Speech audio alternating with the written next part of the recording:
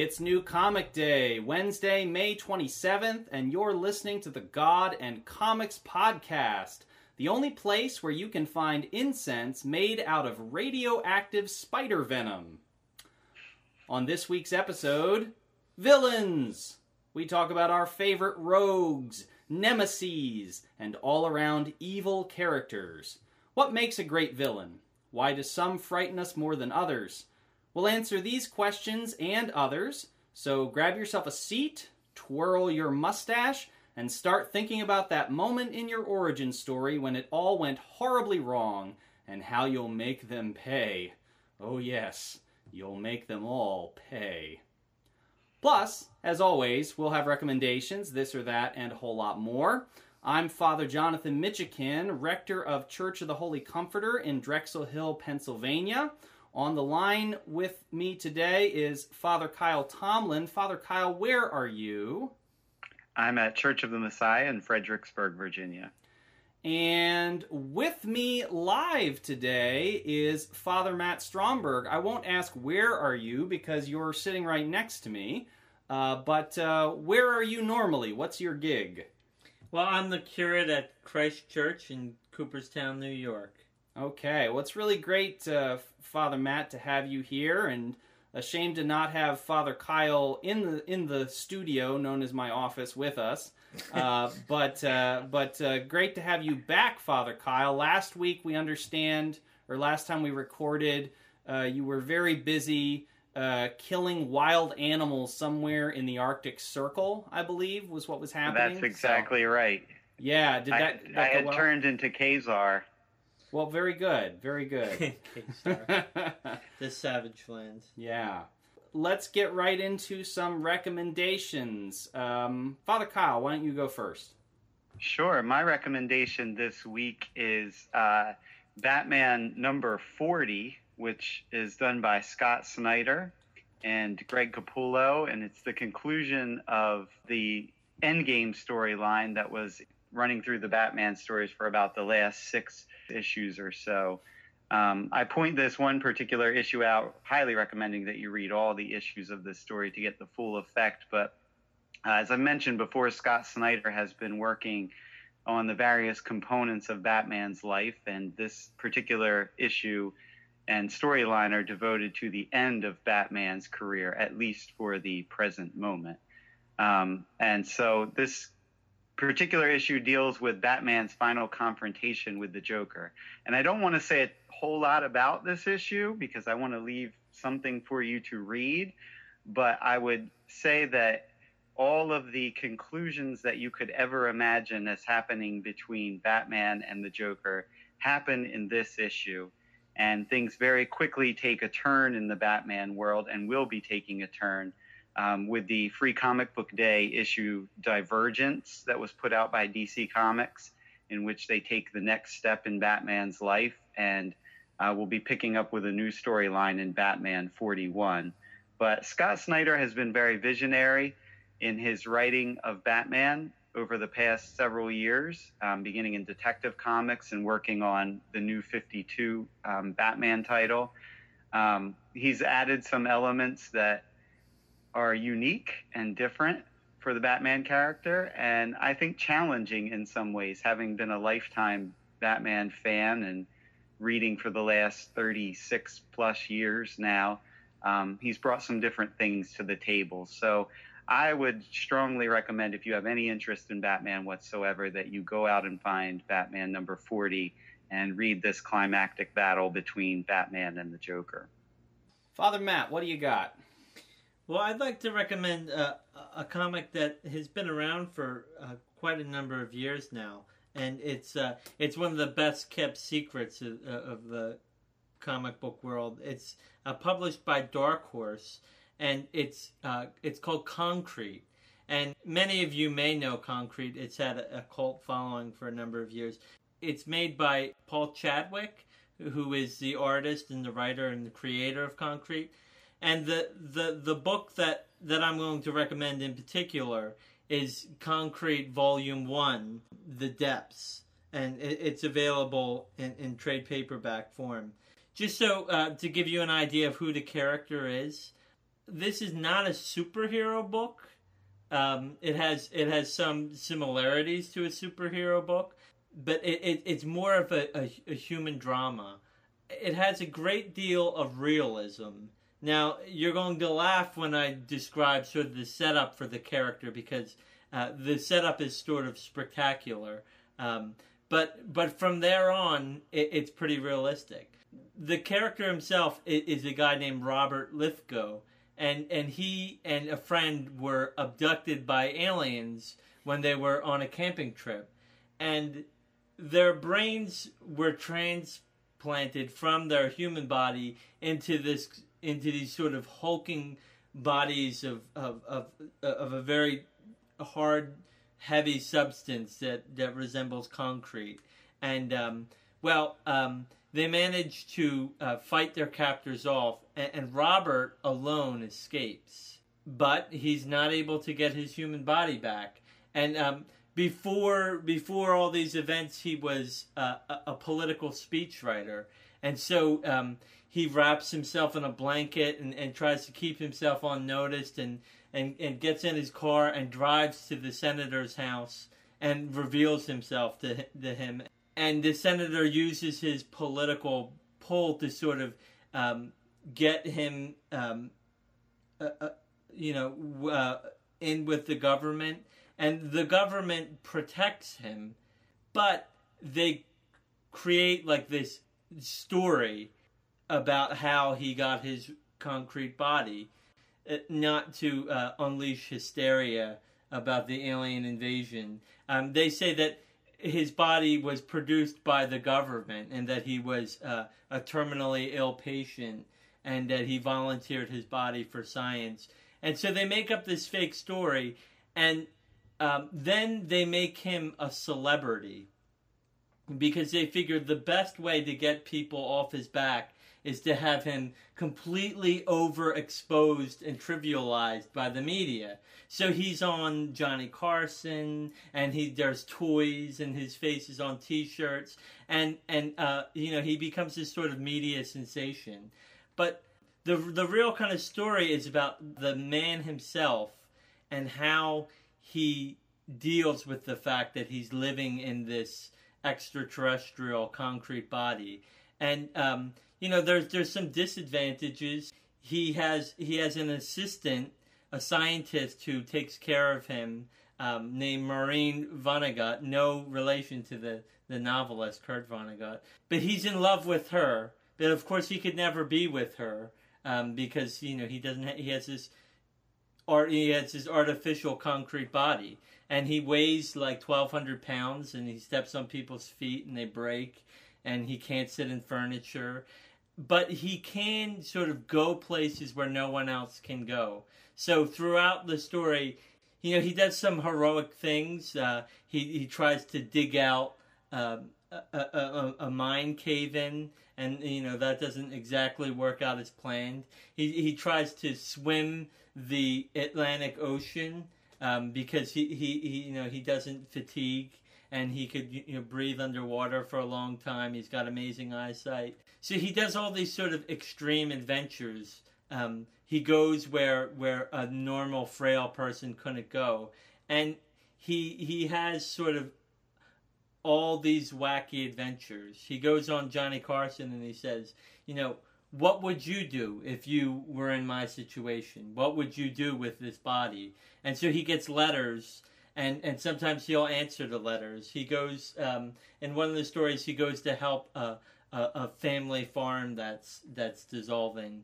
And he becomes the bodyguard of a prima donna rock star, sort of loosely based on Prince. And he goes on tour with him, and that's sort of a really interesting story.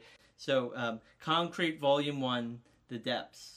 So my recommendation this time around is Wonder Woman 77 Special Number 1. DC has been doing this series of digital firsts over the last several years, in which they have some comics which they run as digital comics that you can download before they actually put them out as a comic book that you can pick up on the stand. Batman 66 is one of those, and There are a couple of other ones. Well, I suppose based at least partially on the success of Batman 66, they've been doing a mini-series since, I think, about March, called Wonder Woman 77.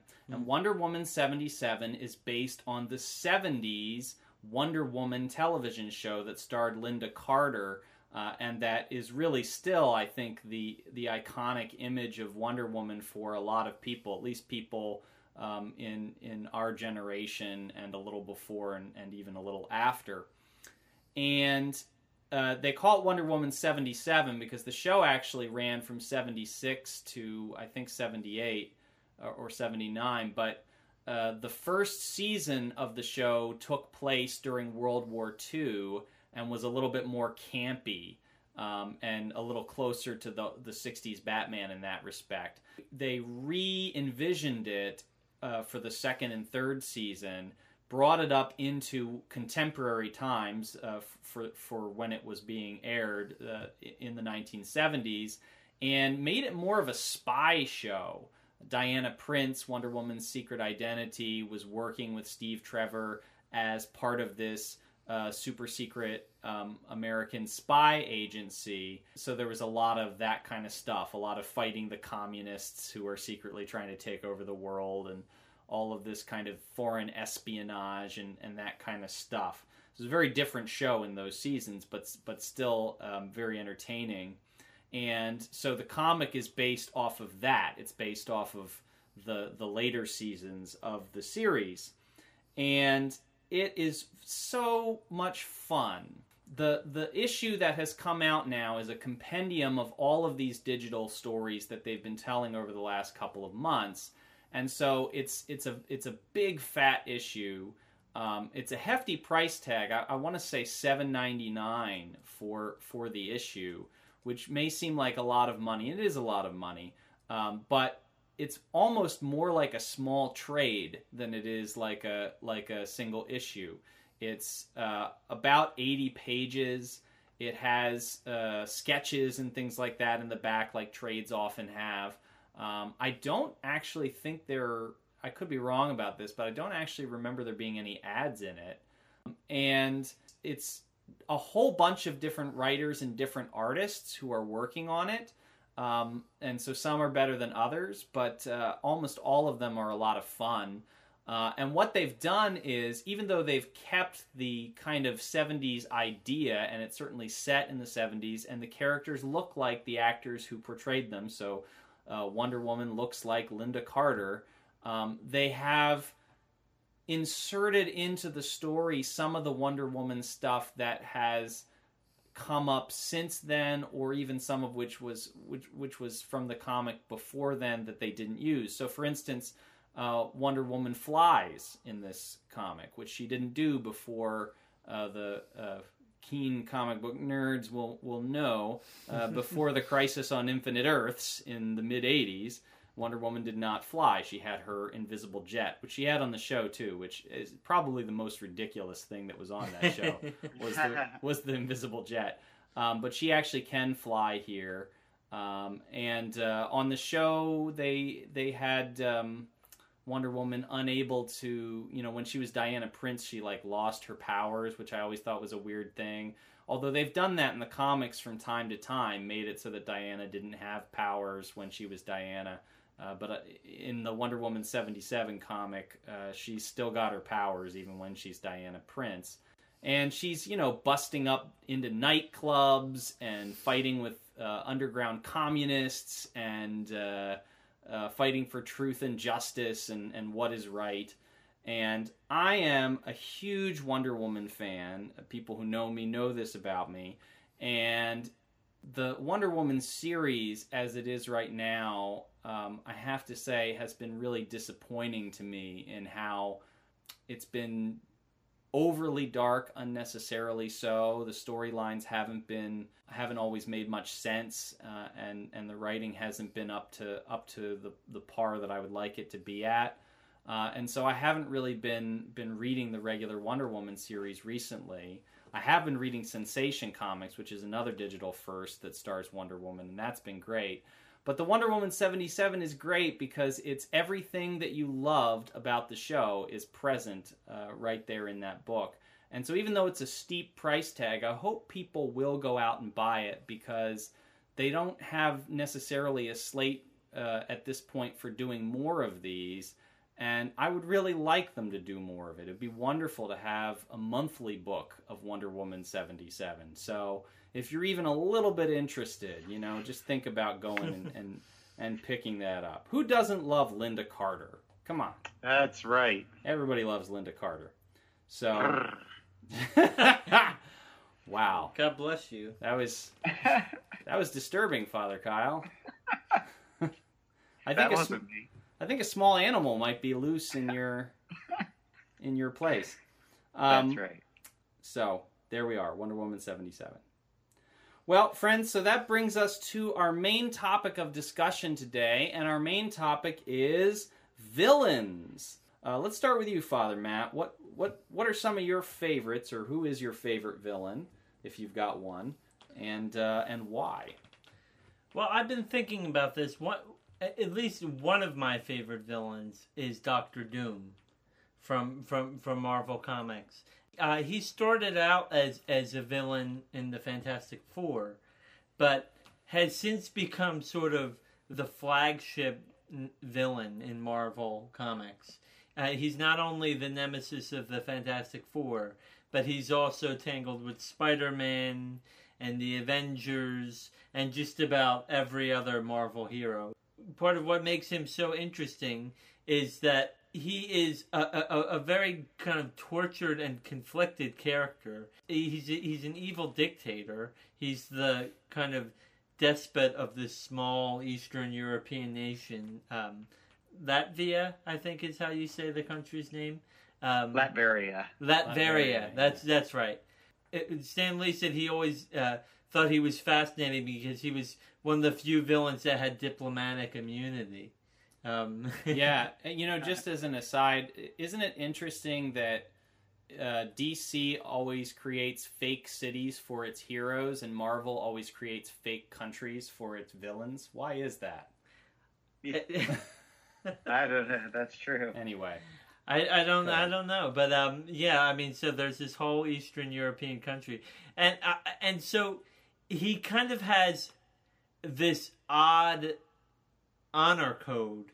He's sort of diabolical in that he's trying to conquer the world, but he also has this strange honor code. He won't he respects the heroes in which he faces, and of course he has an odd sort of respect for Reed Richards. They're sort of always been rivals, since their days in college together. He was one of the first villains that I was really exposed to as a child.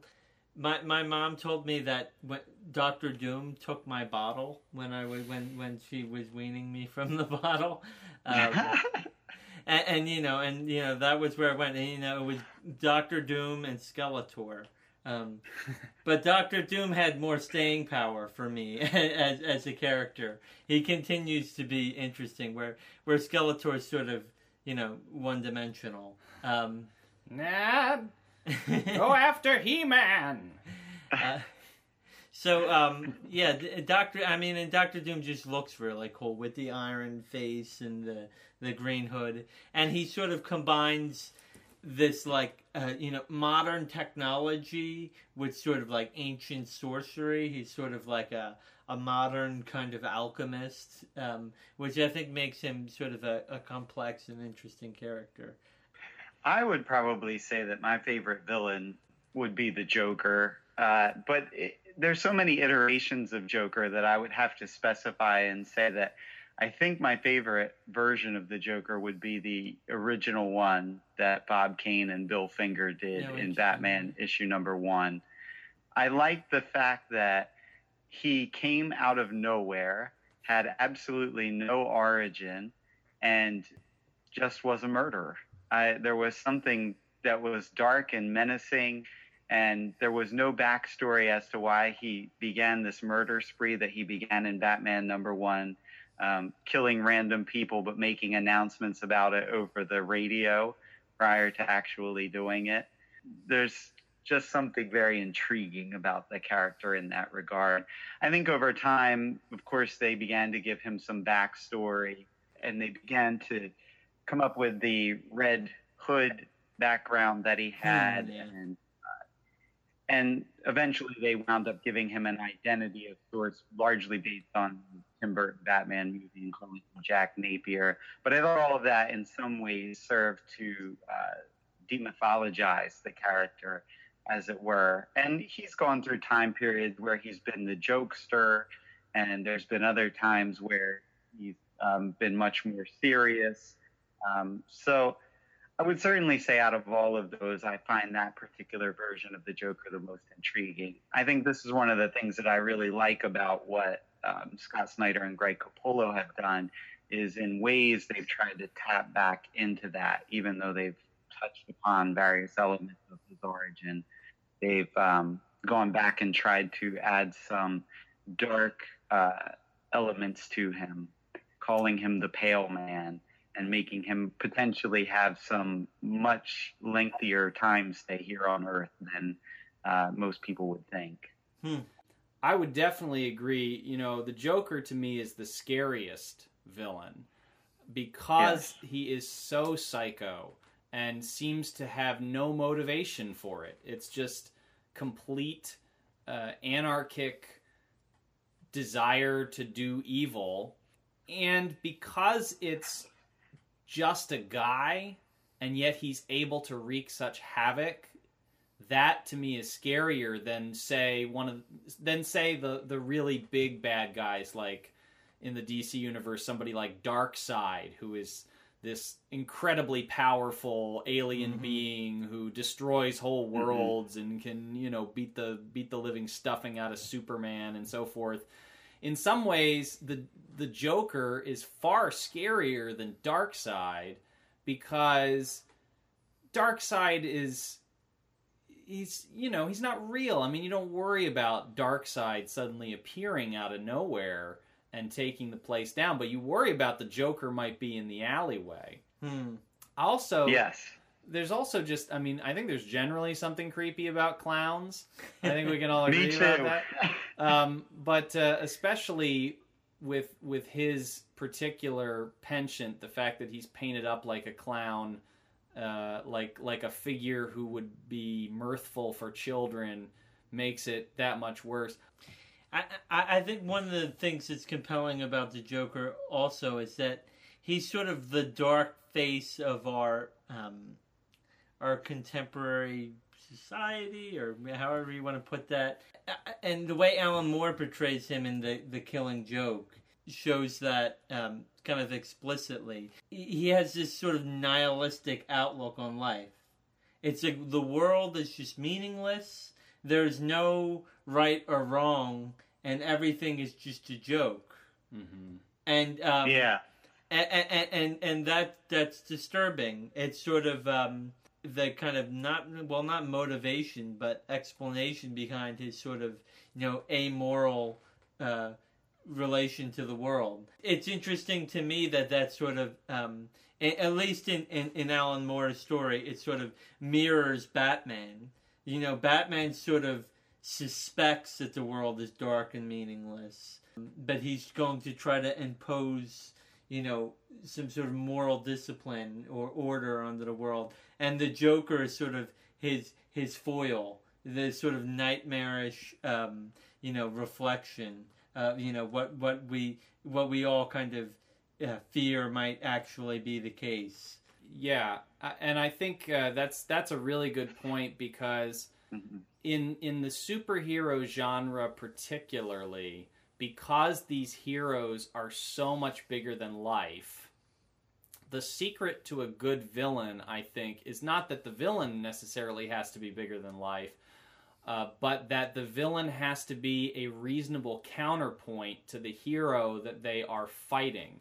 And so if you have a hero that, you know, they have to be able to plausibly put the hero into peril, and particularly to be able to challenge not just the hero's strength, but the hero's whole world, the hero's whole existence, which the Joker does with Batman, because Batman has this very strict understanding of morality and of what he should do and shouldn't do, and yet he's always at the brink of it, you know? Mm-hmm. He's always gets real close to the line of killing but doesn't actually kill. And what does he do with somebody like the Joker who, you know, really is not going to stop? I'm sure he thinks to himself, I ought to kill this guy. It would save a lot of lives if I killed this guy. But he doesn't want to go there. This is a lot of the interesting tension that's in this whole Endgame storyline that Scott Snyder has. He's really tapped into this fact that Joker and Batman are two sides of the same coin, and that, how is Batman going to handle this guy? At least for me, the villains that I find to be the most interesting are the villains that don't really think of themselves as villains. The villains that think of themselves as great men, or that think of themselves as misunderstood, or that they are doing good in a different way, and so on and so forth. Because I think that the line between hero and villain is far more tenuous than we like to give it credit for, and runs down the middle of each of us. And particularly when you start bringing up guys who have superpowers, the kind of potential for both good and evil springs out all over the place, and is not necessarily always going to come out in a predictable way.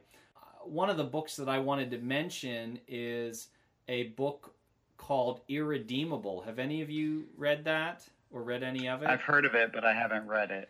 Yeah, it's been very strongly recommended by a friend of mine. It's an amazing book.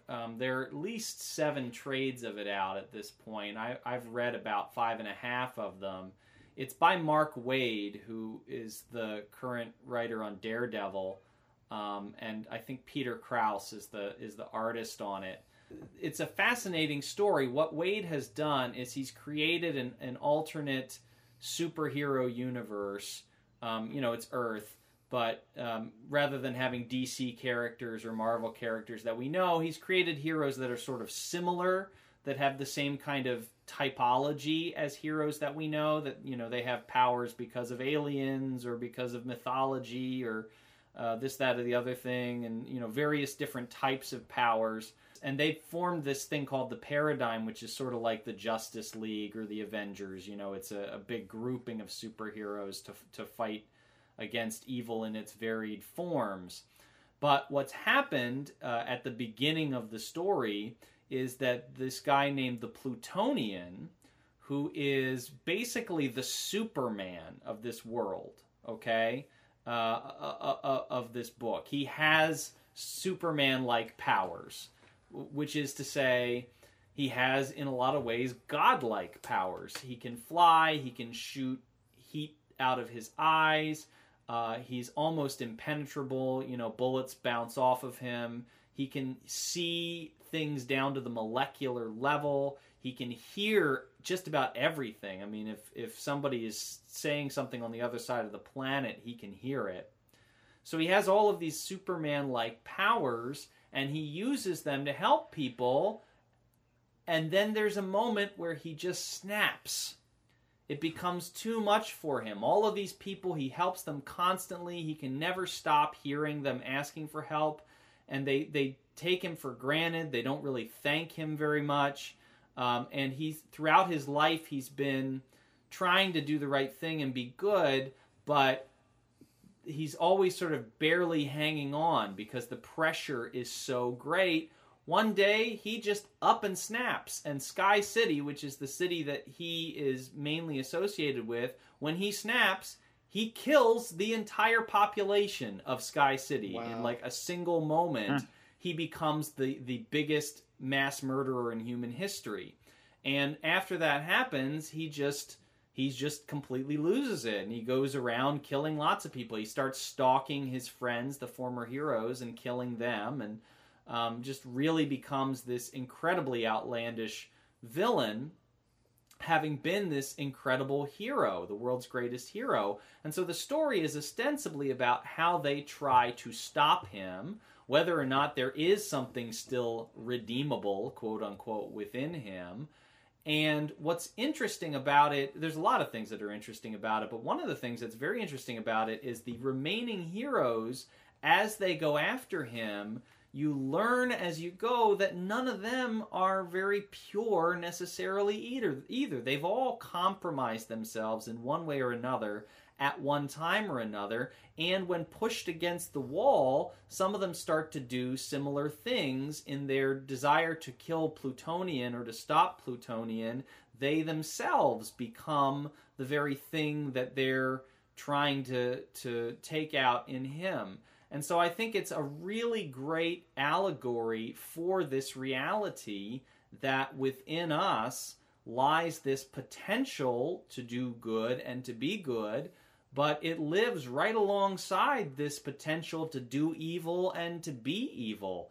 And that is a lot more mixed for us than I think most of us would like to admit. Most of the time we just sort of want to think of ourselves as basically good people. Yeah, I'm not perfect, but I make mistakes here and there, but I'm basically a good person.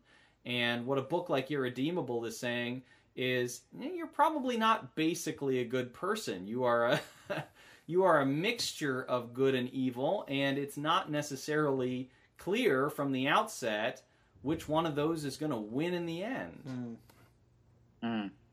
I think when you look at the most compelling villains, many of them have sort of this mixed motive. Doctor Doom, he started off as a champion of his people, and his rivalry with Reed Richards kind of, leads him down some dark paths. He could have very easily been a hero like Reed Richards, but, because of certain events in his life, certain decisions that he made, he ends up being Doctor Doom instead. But then there's other characters like that as well. There's Venom from Spider-Man. Venom from Spider-Man is sort of one of Spider-Man's most terrifying villains, not least of all because he knows Spider-Man's identity. But when you come down to it, Venom, he isn't entirely a bad guy. He has saved sort of innocent people in peril, but he's driven by this hatred for Spider-Man. And it's partly explainable. He's possessed by this alien symbiote that sort of makes him kind of loony and driven, but not entirely. He's a flawed individual. And he's made the choice to use the power that he has to pursue evil. And a lot of the villains are the same way. Magneto has this very kind of noble part of his character. He wants to defend sort of the rights of mutants. He has worked closely with Professor Xavier from the X-Men in the past, but he becomes caught up in this sort of agenda that's not good, that leads him to make evil choices. Despite the fact that his organization is called the Brotherhood of Evil Mutants, which I always thought was a little too, on the nose. No one would actually call their team the Brotherhood of Evil Mutants. But he's not entirely evil. He's sort of an understandable and sympathetic figure in a lot of ways. And he even becomes a good guy in X-Men 200. He takes over the team. Yeah. Well, and then there's also, characters for whom the kind of quote-unquote evil or bad guy nature for them is almost secondary to their appeal. I think about Harley Quinn, for instance, who is theoretically a bad guy. She's part of the Suicide Squad and works with the Joker on numerous occasions because she's in love with him and so on and so forth. And yet, and even now in her ongoing series, which I love, She's mostly a silly character. But even in the midst of that, she does some pretty horrible things. I mean, she kills people and, gets really angry at people for very sometimes good reason, but not good enough to, pull out a hammer and squash their head or whatever. But, she's sort of seen as a more comical figure in the midst of that. Yeah, and I think it's fascinating with Batman's villains. For the most part, none of them go to jail. They go to Arkham Asylum because they're all crazy. I mean that says something about like how we understand evil. Well, they have a social, maladjustment. Is the Joker just crazy or is he evil? Right. Yeah. I think there's a. I think you could definitely say that he's just evil. Well, Father Matt, what is evil? What is evil? Well, there's a good theological question for you. I think there's different ways we could think about evil. I mean, one of the ways is to sort of think about evil as sort of like the mirror image of good. So, there's good and there's evil, and these are two kind of forces that have existed, for eternity, and they're sort of always opposed to one another. And, if you think about it that way, maybe it's just a matter of balancing out good and evil. And a lot of sort of religious traditions have taken that approach. But I think for the most part, Christianity has said that evil is not a thing in itself. I mean, and this goes back to Augustine, that evil is sort of misdirected or perverted good. It's a lack. Or the absence of good. The absence of it. It's it doesn't have a positive existence. It's entirely negative. So I mean, some of these heroes, you could sort of see. Magneto. It's clear that he's operating out of a perverted sense of righteousness. Or even Dr. Doom. But the Joker, what about the Joker? He doesn't appear to have any sort of moral compass at all. So he's sort of an interesting character to think about the nature of evil. What is that? I think that he thinks that he's doing good and being righteous by controlling his own world and making himself his own God. And his way of dealing with stuff in his own world is to put to death all those people that cross him or are problematic in his life. Yeah, or that he's out to show to pull off the mask of meaning from the world and to expose it as essentially meaningless. And somehow he sees that as his sort of his mission in life. He's the Joker. It's all a big joke. But, that fits with the Augustinian understanding of evil, too. I think that the villains who see themselves as somehow heroic fit with that Augustinian model because there is, not a complete emptiness within them. They are pursuing what they believe to be righteous and good. But they don't actually see or they don't actually perceive their own corruption. Whereas the Joker seems aware of his own corruption, but I think in a character like the Joker, what you see is the way that the corruption of evil can be pushed to its furthest most limit, so that if evil really is the absence of good, and you have a character like the Joker who essentially thinks, or at least in the Alan Moore version of him, thinks that the world is, in and of itself, empty of meaning, right? Empty of purpose, empty of a sense of good and evil. What you're encountering there is the culmination of evil. The culmination of evil is a complete loss of everything, right? Because ultimately that's what evil is. It's everything that exists disappearing. It's all structure, all reality, all of that falling away. And so when you have a character who gets to the point where they say there is no such thing as morality, there is no such thing as good and evil, there is only what I choose to do and don't choose to do, you're seeing right there how the corruption of evil works, at least in an Augustinian mind frame.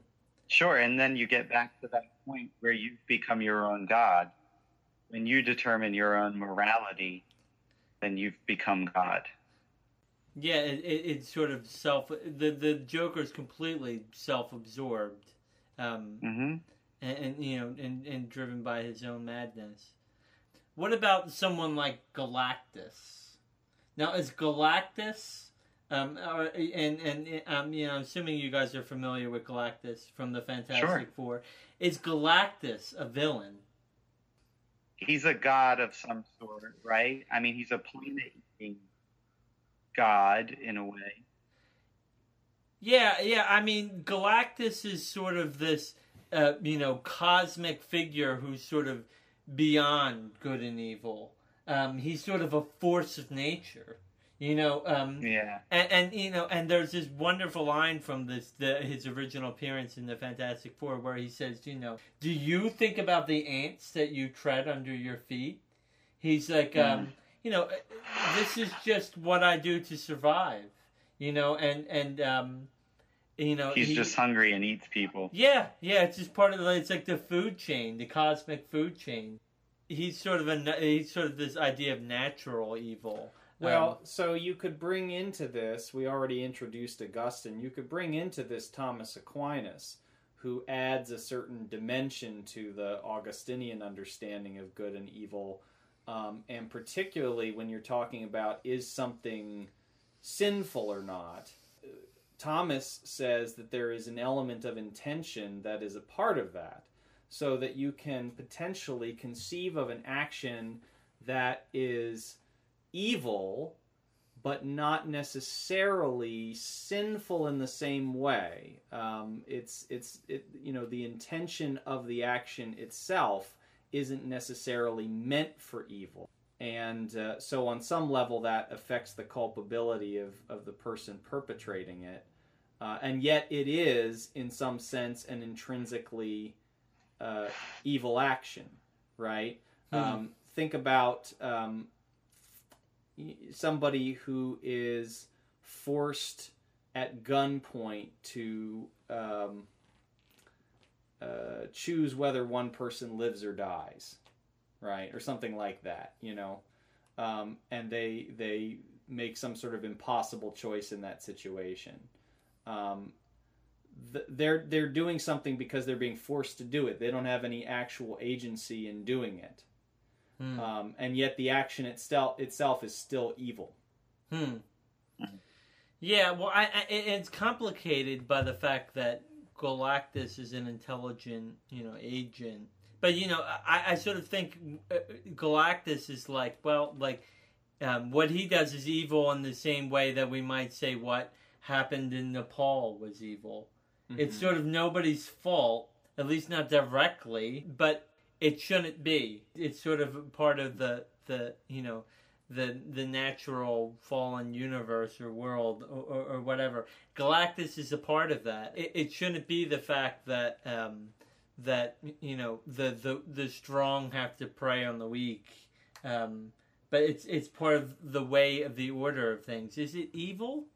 Well, you could say the brokenness of sinful creation. Yes, right. That's what I was going to say. I mean, the fallenness itself is really, that becomes the root of it. So you're talking about something like the earthquake in Nepal or you know, some other sort of natural disaster, and is that evil? Well, it's evil in a different way. You're not going to say, well, so-and-so is responsible for that. Obviously, nobody's responsible for an earthquake. Or for a hurricane, or you know, for something like that, and yet the evil itself, all of it, at least in a Christian framework, comes back to the original fall and the choice of our earliest human ancestors to want to be their own gods, which corrupts the world, right? Because at least from a Christian perspective, God's intention is to create a good world, and a world that is good from the start, that doesn't have any evil in it from the start. It's only the choice not to love that makes it possible for evil to exist in all of its forms.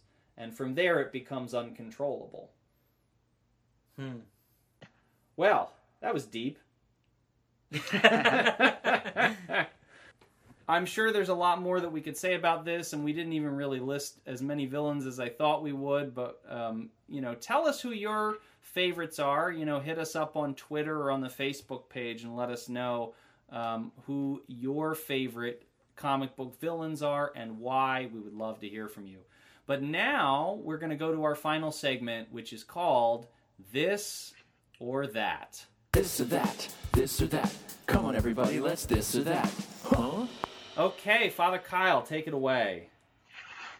All right, this first one is for Father Matt, and this one is the red and blue Spider-Man or the black Spider-Man. From early on, I always had a thing for the black suit. All right, Father Jonathan, a tab collar or a dog collar? I believe that the tab collar is, in fact, ontologically superior to the dog collar.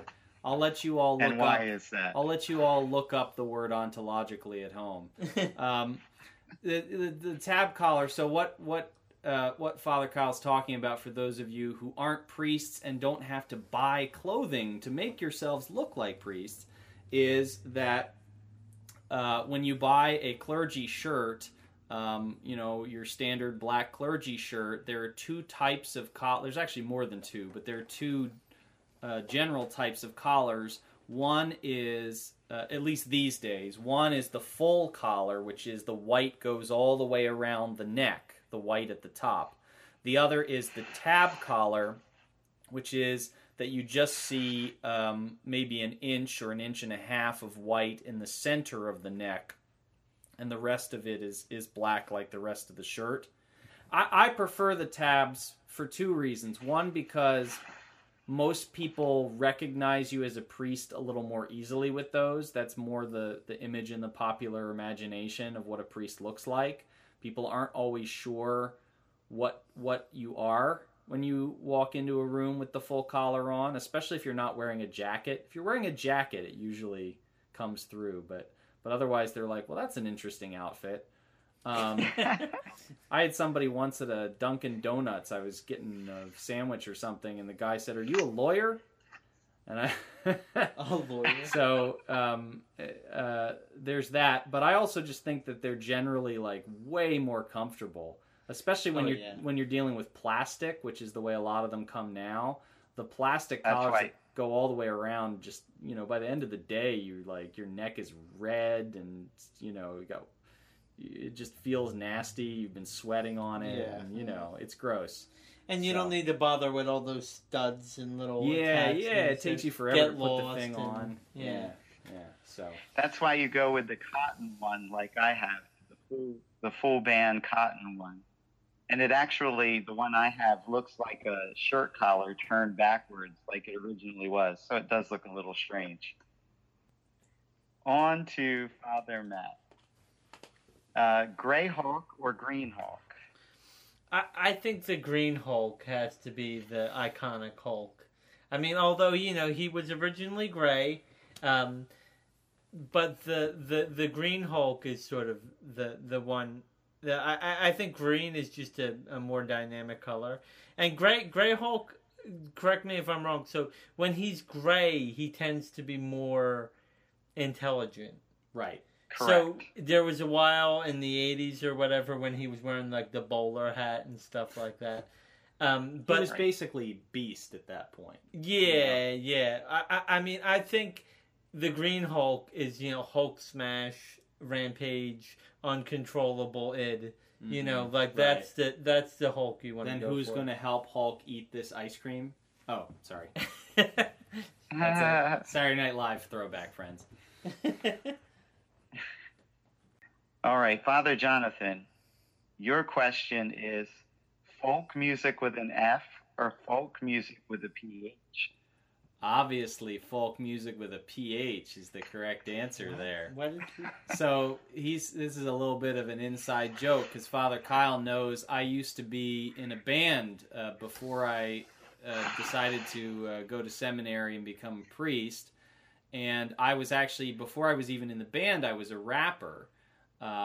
Because obviously those who've been listening to me, you can tell I sound like somebody who is pretty hardcore. You know, you would. You have a smooth flow. Anybody who's seen me obviously also knows that about me. But I was a rapper. That was my first love, and then I got into singing and into contemporary folk music of all forms. And so when my band formed years ago, we used to do lots of different styles, but they influenced each other. So we would have acoustic guitars on hip hop records and that kind of stuff. And so when people would ask us what our genre of music is, we would say it was folk, but then we would spell it with a PH, like the way you spell fat.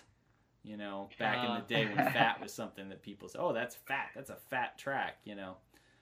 For you kids out there, you can look that up on the internet. I'm sure they tell you the history of what people used to say back in, way back in the year 2000 when dinosaurs roamed the earth. So, Father Matt, Rowan Williams or Justin Welby? Probably Rowan Williams, only because I'm more familiar with Rowan Williams, with his work. He's written some pretty excellent theology and books. And also, I mean, Justin Welby's got nothing on those eyebrows. The Rowan Williams eyebrows are all inspiring. For those who have no idea what we're talking about, this is Rowan Williams was the last Archbishop of Canterbury. Justin Welby is the current Archbishop of Canterbury. And for Anglicans, the Archbishop of Canterbury, who's the head bishop in England, is kind of the head bishop for the Anglican Communion for all Anglicans. He's not like the Pope. He doesn't, he can't tell us what to do or anything like that. But he's sort of the head pastor, if you like, of the whole Anglican world. All right, Father Jonathan, Chick-fil-A or KFC? Chick-fil-A, because, Father Kyle, I'm a good Christian. So, no, actually, I would go with Chick-fil-A anyway, because I'm fairly sure that they put crack in the chicken, because it's the only thing that makes any sense for why I would crave it so much. He really does. After he stopped being a vegetarian, I had lunch with him, and he used to crave it. Seriously. Yeah.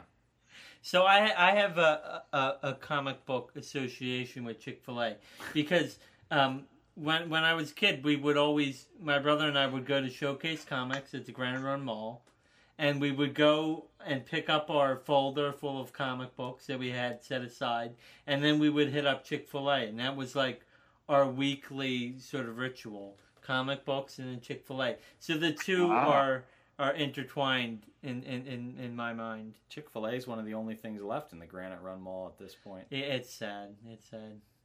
I'm so hungry right now. All right, Father Matt. Yes. Jack Nicholson or Cesar Romero's version of the Joker? Oh, I think Jack Nicholson.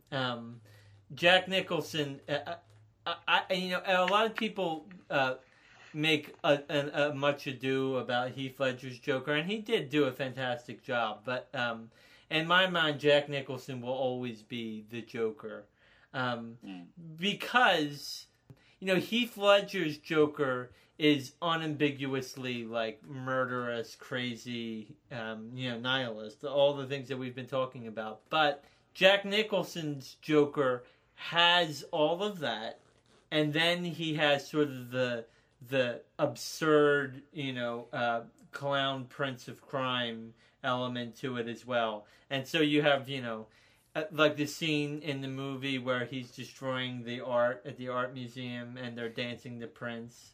I mean, it's just an unforgettable moment. Jack Nicholson is just a dynamic actor and without peer. So I'm going to have to say Jack Nicholson.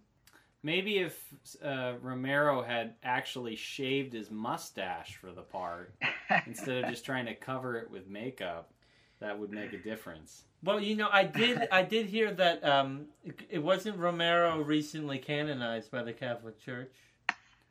I think you're talking about the wrong Romero. Okay. I think so, too. I had them momentarily mixed up in my mind. But how hilarious would it be if Cesar Romero, dressed as the Joker, was actually facing down gunfire in South America, or where was he? El Salvador? Is that where he was? I think so. Running into the church to rescue the Blessed Sacrament from those who would shoot him, wearing the purple outfit. Well, there you go. There's the common element there. They both wear purple, right? Sure. Wow, we just figured out how to mock a great saintly figure. Anyway. Well, that will bring us to the end of yet another episode of God and Comics. I want to thank you all for listening and thank everybody for being here today. If you wouldn't mind, check us out at godandcomics.com. You can read more there. We put links up every week to stuff from the show, and you can give the show another listen at that point. You can also check us out on iTunes. You can subscribe to the show there, and while you're there, if you wouldn't mind giving us a rating and a review, we love that. It helps other people to find the program. We're also available on Twitter and on Facebook to interact with you all, and we love doing that. The theme music, which you are hopefully banging your head to right now, is provided by Father Paul Wheatley. And we will be hearing from you again shortly. So until next time, I'm Father Jonathan Michigan. I'm Father Kyle Tomlin. And I'm Father Matt Stromberg. We'll see you next time.